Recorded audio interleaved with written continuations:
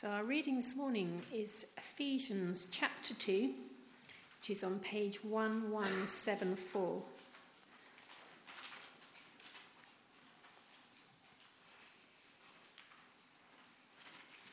So Ephesians chapter 2, we're going to start at verse 11 on page 1173.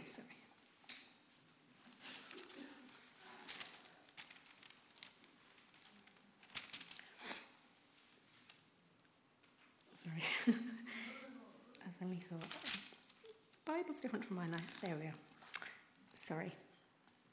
Therefore, remember that formerly you who are Gentiles by birth and called uncircumcised by those who call themselves the circumcision, which is done in the body by human hands. Remember that at that time you were separate from Christ, excluded from citizenship in Israel, and foreigners to the covenants of the promise, without hope and without God in the world. But now, in Christ Jesus, you who once were far away have been brought near by the blood of Christ. For he himself is our peace, who has made the two groups one and has destroyed the barrier, the dividing wall of hostility, by setting aside in his flesh the law with its commands and regulations. His purpose was to create in himself one new humanity out of the two, thus making peace, and in one body to reconcile both of them to God through the cross, by which he put to death their hostility. He came and preached peace to you who were far away, and peace to those who were near. For through him we both have access to the Father by one Spirit. Consequently, you are no longer foreigners and strangers, but fellow citizens with God's people, and also members of his household, built on the foundation of the apostles and prophets, with Christ Jesus himself as the chief cornerstone. In him, the whole building is joined together and rises to become a holy temple in the Lord. And in him, you too are being built together to become a dwelling in which God lives by his Spirit.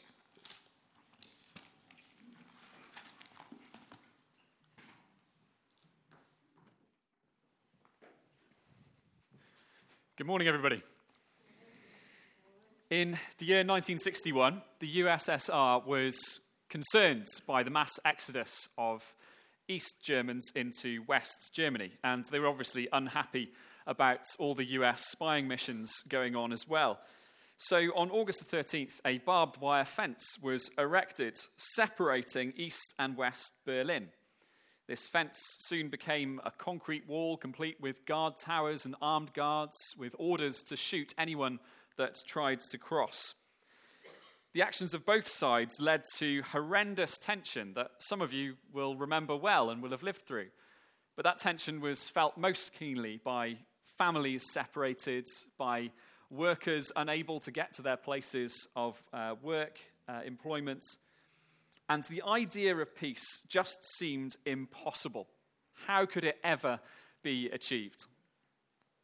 Now, it seems too obvious to say that our world is one in need of peace.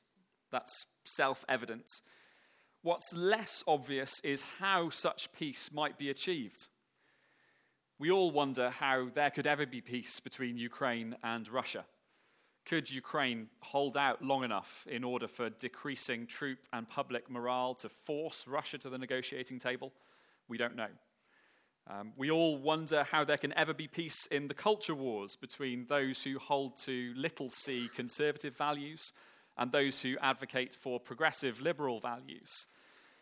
Could both groups leave their bubbles and stop demonizing the other side, allowing a little space for honest, nuanced discussion? We don't know. Or closer to home, we wonder how there can be peace between us and the neighbours who've just moved in when they seem so different. How could we ever get on? Different because of age, different because of race, different because of culture, different because of social background. In each case, the path to peace is blocked by a thick, towering, well-guarded, metaphorical Berlin Wall. The reality is that for all these situations, some paths might lead to peace, temporarily at least. Many will fail. But Ephesians 2, verses 11 to 22, gives us the only 100% effective path to making peace. We're going to look at this in a couple of headings. We'll skip back one if that's okay. The need for peace in verses 11 to 12. 2 weeks ago, we heard Alex preaching. We loved hearing Alex preaching on the glorious verses in the first half of this chapter. Those verses started by holding up an old photo. This is who you were. You were dead. And these verses follow the same pattern. Again, an old photo of us is held up. This is who you were. You were far away. But I think I need to be clear. These verses hold up an old photo of who Christians were, who Christians used to be. For people who aren't yet following Jesus, these verses hold up a mirror. Sadly, this is who you still are. Either way, none of us are going to appreciate what Jesus offers until we recognize our utter, desperate need of peace. Verse 11 identifies the readers as Gentiles, non-Jews, and hints at how some Jewish people at the time might have unfairly written them off as other. And then we get 5 descriptions of these Gentiles, what they were like. 5 descriptions of what we were all like before becoming Christians.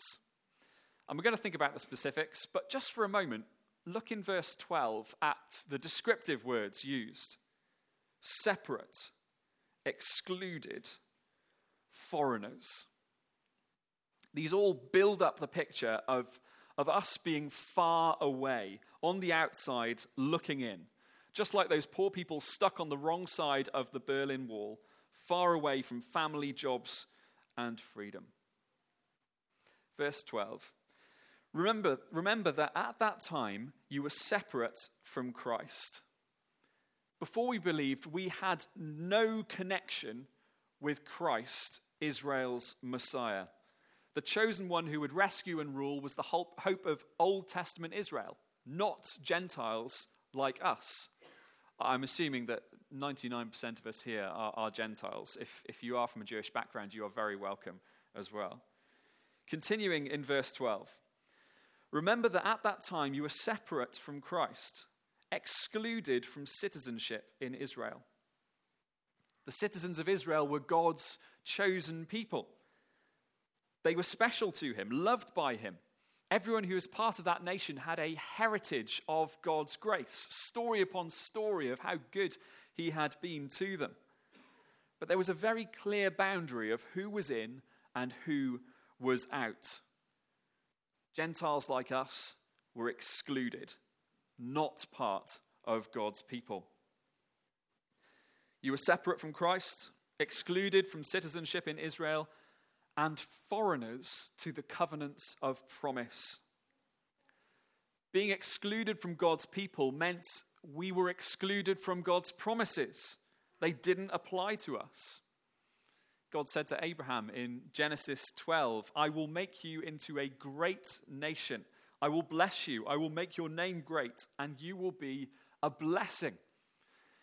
We would have loved to have that sort of divine blessing on us. God's promises gave his people comfort. God's promises kept his people going through difficult times. Those promises meant that whatever happened, God was always on their side. What a privilege. But as Gentiles, none of those promises applied to us. None of those fridge magnet verses were ours whatsoever. We were foreigners. And now this tragic description reaches its low point. Without hope and without God in the world. This world is sometimes a terrible place. When the diagnosis is bleak, when the pressure ramps up, or when the darkness descends, everybody wants to hold on to some kind of light at the end of the tunnel. Most people in those circumstances will offer up a few prayers to a God who might just be there. But the tragic reality for us apart from Christ is that that light at the end of the tunnel isn't real. Apart from Christ, that light just isn't there. Before we came to Jesus, there was no happy ending to the story. At that time, we were completely alone. We had zero relationship with God. And in the end, we would have all been on the outside looking in forever. No hope, no God, no Christ, no people, no promises, separate, excluded, foreigners. That's the harsh reality of being a Gentile. All the privileges belonged to God's people, but we were far away, in desperate need of peace. Christian, remember, this is how bad your situation was.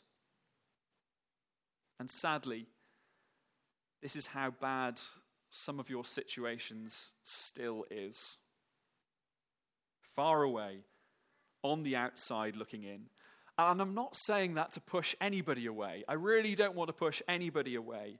I'm saying this precisely because God wants all of us to come in. I say this so that together we would all appreciate what Jesus offers all the more. And here's what he offers, summarized in one glorious verse that really stands out in this whole section. This verse 13, it would be great to write down, it would be great to memorize and think about during the week. We were far away, but now in Christ Jesus, you who were once far away have been brought near by the blood of Christ. But now in Christ Jesus, you who were once far away have been brought near by the blood of Christ. A dramatic shift has taken place. Gentiles who were far away have been brought near. They have been reconciled. We have been reconciled. And we're going to see the meaning of that verse spelled out, explained in the next two paragraphs. Verse 14 to 18 show us the path to peace. That's our next title.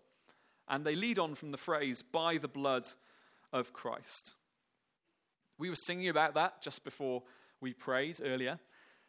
We don't believe that Jesus' blood is a magical substance.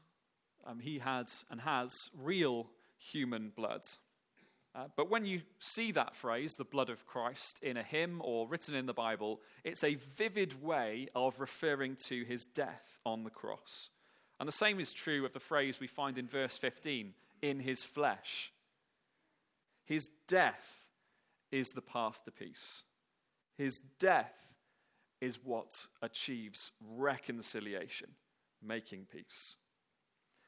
And this peace is achieved in two directions, both horizontally between people and people, and vertically between people and God. Let's think first about peace between people and people in verses 14 to 15. For he himself is our peace, who made the two groups one and has destroyed the barrier, the dividing wall of hostility, by setting aside in his flesh the law with its commands and regulations. His purpose was to create in himself one new humanity out of the two, thus making peace. We've already started thinking about that wall between East and West Berlin. We've already recognized that in every conflict there is a wall that divides us. And in the case of Gentiles and Jewish people, that dividing wall was the law. The law that God gave Moses on Mount Sinai was good, 10 commandments and all. But it was never meant to be the permanent way of access to God. It was just like a playpen, a baby jail, keeping them safe until they reach maturity. One of the problems with the law was how it identified who were the people of God. Everyone who was in had to eat certain foods and celebrate particular festivals. All the men that were in had to get circumcised and cut their hair and beards a certain way. Everyone else who didn't follow these laws was very clearly out, excluded by this towering wall. And this invisible wall had a physical representation in the temple in Jerusalem. The Gentiles were allowed into the inner courts, the Jews were allowed into the inner courts, but the Gentiles had to worship on the outer courts. They weren't allowed in. And the law demanded a physical wall separating them. But Jesus destroyed that invisible wall of the law. He has torn it down so that the two groups can now become one. Think of that moment, we'll put it up on the screen, when the Berlin Wall came down. People celebrating on top of it, families united, futures changed, two worlds coming together after so long apart. That's what Jesus' death achieved. When he died, he created a new way of identifying who was in. So the law wasn't needed for that anymore. The solution wasn't turning Jewish people into Gentiles or the other way round. The solution was to create one new group, one new humanity out of the two. Not Gentile people, not Jewish people, Jesus people. In this new humanity, our defining identifier is not our nationality. In this new humanity, our defining identifier is that we belong to Jesus. Everything else that might have divided us in the past is secondary now. In this new humanity, every wall of division is broken down. Whatever our nationality, our ethnicity, our background, our language, our education, none of these things separate us anymore. In this new humanity, Jesus has made peace. Whenever I think about this, I think about the church in Cardiff where my wife Mel grew up. They had 3 congregations. One of them spoke English, one of them spoke Mandarin, and the other spoke Cantonese. And they would normally meet separately. But one Sunday a month, they would all meet together. And I get shivers just thinking about it, because all at once, singing in whatever language they wanted to, at the same time, they would praise Jesus. And honestly, thinking about it, it's amazing. And I think why that's so moving is because that's what heaven sounds like. People so different, separated, come together in the worship of Jesus. That's the horizontal dimension of peace between people and people. But Jesus' death has also made peace vertically between us and God. And we see that in verses 16 to 18. And in one body, to reconcile both of them to God through the cross, by which he put to death their hostility. He came and preached peace to you who are far away, and peace to those who are near. For through him we both have access to the Father by one Spirit. That very same wall, we can skip on to the next slide so we've got our titles up again. That very same wall that separated Jew from Gentile also separated all of us from God. As we've already seen, Gentiles, one slide back, still on the path to peace. As we've already seen, Gentiles like us were separate from Christ. God's promises didn't apply to us. We were without hope and without God. And on top of that, we were all lawbreakers. So we were on the wrong side of the wall. We were staring down an eternity of being shut out from God's presence. But Jesus has reconciled us to God through the cross. His death was a sledgehammer blow through the law. He obeyed it perfectly where we had failed so terribly. He took all the punishment that the law demanded for lawbreakers like us. He smashed a great big cross-shaped hole in the law. Picture it. Picture that cross-shaped hole in the wall of the law. See the beams of light breaking in. See People rushing through, climbing over the rubble, through into hope, into promise, into community, into Christ, into relationship with God. The message of Christ is peace for all peoples, as we see in verse 17. He preaches the same message to everybody, regardless of whether you're Jewish or Gentile, black or white, old or young, man or woman. Jesus has made one path to peace. There is no segregated access to God. Through him, we all have access to the Father by one Spirit. And whoever you are, if you follow Christ, you have access to the Father too.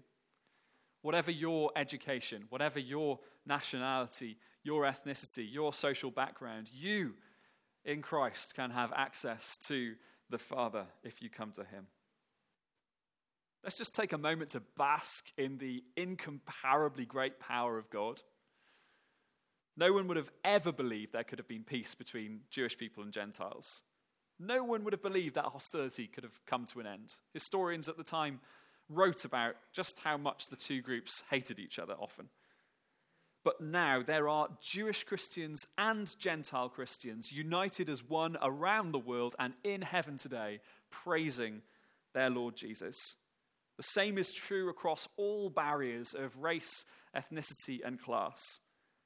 Our world often associates power with conflict, but it requires much more strength to make peace. What a mighty Savior we have.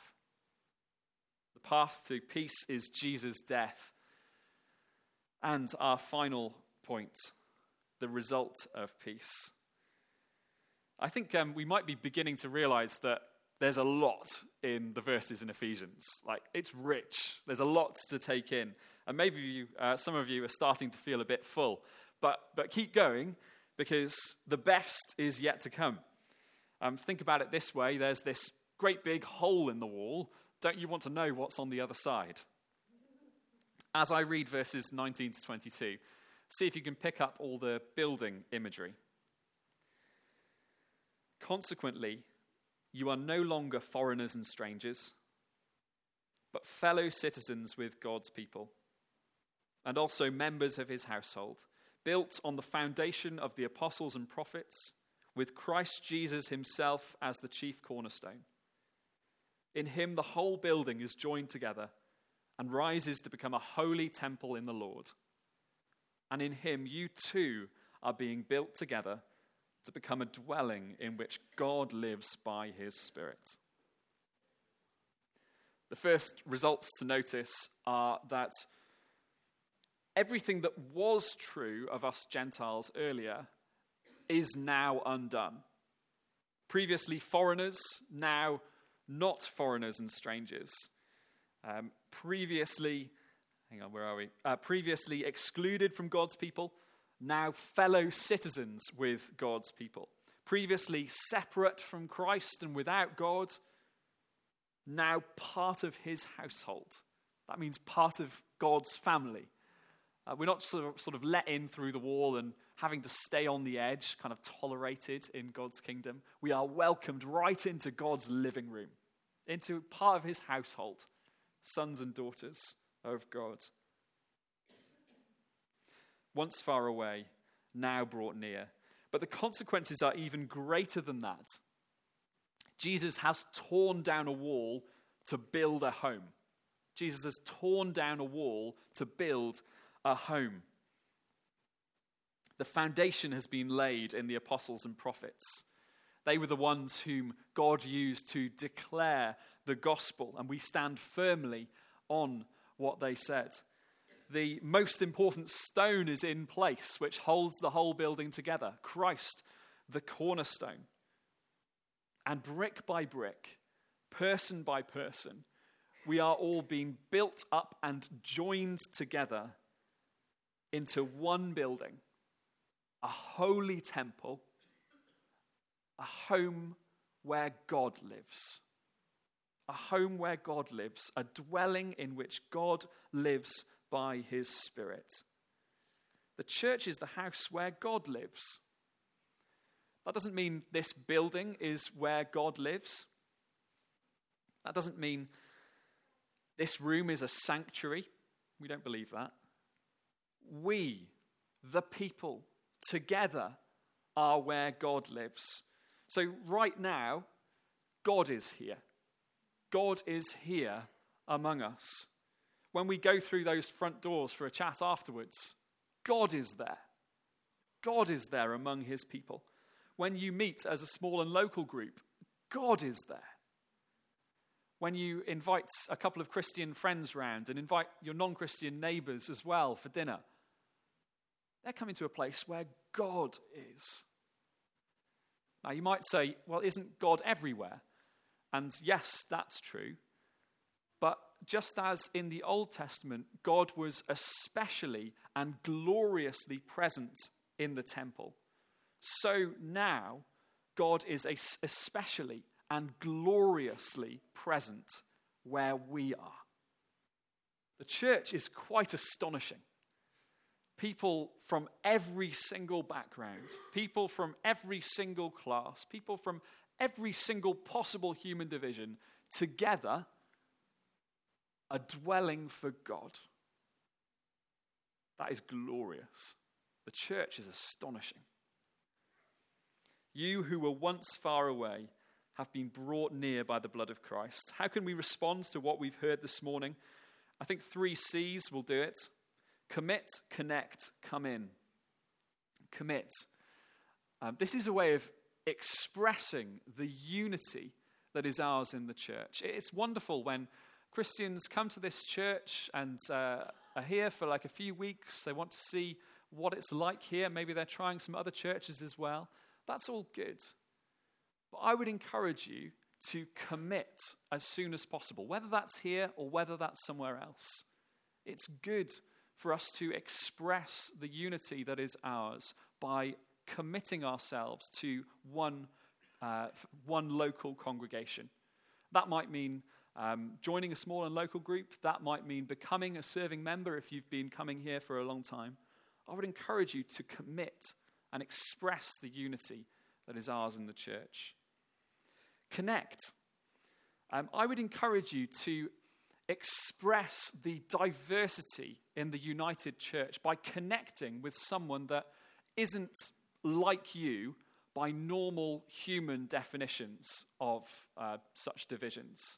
Speak to someone and get to know someone who's older than you, who's younger than you, who's from a very different social background to you, who's from a different country than you. In the church, we are wonderfully united, and we have an opportunity to express that here today.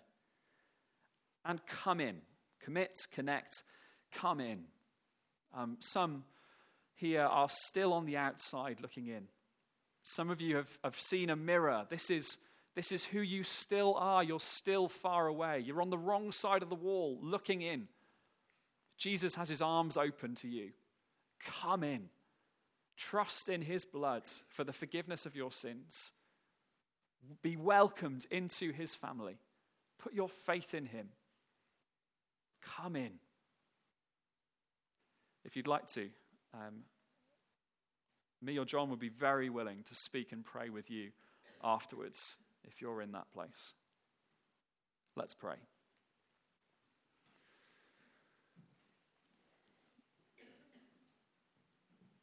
Father, thank you so much for the blood of Christ. Thank you that there is now peace between us and you, between us and others. Thank you for your incomparably great power that has made this possible.